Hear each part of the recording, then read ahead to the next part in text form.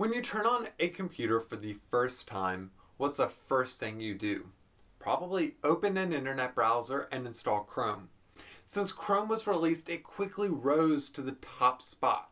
While up there, it's hit a few snags like Google's extreme data collection policies, security issues, and performance problems. So, why settle for Google Chrome when you have so many other options? Before getting into the video, be sure to like and subscribe and hit the bell icon to be notified of future videos. Also, comment down below what browser you daily drive. On the surface, you have multiple browsers to choose from, like Safari, Google Chrome, and Edge to name a few. Under the hood is a browser engine which is responsible for converting the website's code into what you see when you load a web page. So first, let's take a look at the three most important web engines, starting with KHTML, an open source free to use browser engine developed in 1998. Because of KHTML's open source status, many projects have descended from KHTML, like Apple's WebKit released in 2003. In 2013, Google announced the Blink browser engine, a direct descendant of Apple's WebKit. Blink is most notably the engine behind the Google Chrome browser. However, technically it's developed by the Chromium project, the group that develops the template browser of Chrome. The last important web engine to mention is Firefox's Gecko. Unlike the previous two web engines, Gecko is only used to power Mozilla apps like Firefox and Thunderbird. Now you may be wondering, why are these web engines so important? Well, if you remember a couple weeks ago, I made a post about Linux, an operating system that's secretly behind every computer. I'll leave a link to that below. One of the things we touched on was open source software, or the ability for anyone to download an open source app and edit the code to adapt it for their needs. Well, this is what happened in the browser space. KHTML is the open source project that Apple used to build WebKit. Then WebKit was used by Google to create Blink. Today, both Blink and WebKit are open source, allowing other developers to adapt them to their browsers. Think of it this way. You're going to build a car. Sure, you could build it from scratch, but that would take a lot of resources. So, what if you bought the engine from a different company? That'd be one less thing you have to develop in-house and would allow you to focus on making better features. Essentially, this is what's happening in the browser market. Today, if you use Microsoft Edge, Opera, or Brave, you're using a browser powered by Blink, the same web engine that powers Google Chrome. If you ever hear that a browser is Chromium based, that's what that means. Thanks to open source, these companies were able to take the Blink web engine, remove the Google parts, and focus on creating unique features. Brave is a perfect example of this.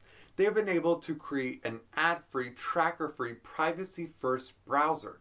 In some cases, Chromium-based browsers may even let you install Chrome browser extensions like your Password Manager, Honey, Grammarly, or any other extension, expanding what your browser can do. Microsoft did a great job with Edge, for example. They completely reinvented the browser, making it in some ways better than Chrome, all while letting you install any Chrome extension. Since the rise of Blink, WebKit's use has been declining. However, it's still the web engine behind the Safari browser across the Apple ecosystem. Also, every iOS browser like Chrome and Firefox are required by Apple to use the WebKit engine instead of using their own. From these engines has sprung a wide range of internet browsers. So, here are a couple honorable mentions you should try. First, are you an Apple user heavily invested in the Apple ecosystem? Do you have an iPhone, iPad, Mac, or all the above and don't stray far from those devices? Then Safari is your best option, at least for your Apple devices, with it no longer having a Windows version, but it's the best performing browser on Apple devices and makes great use of the continuity between your Apple devices, all while providing top-notch security. Windows users, give Microsoft Edge a chance. It's come a long way since its Internet Explorer days, and you'll get the benefits of Chrome with all the Google account features being replaced by Microsoft account features, in addition to higher security and privacy standards. If you're going for privacy, try Brave, which is also based on Chrome minus the Google bloat. Its overall selling point is its privacy and security features enabled and configured by default, like blocking intrusive ads and trackers. Firefox is also a great option and is my preferred browser. I've already made a post about Firefox and its highlight features. I'll leave a link to that video below. Then of course you can stick with Google Chrome if you're heavily invested in the Google ecosystem. But I'm sure you already know all about Chrome. So as you can see, there are so many browsers to choose from.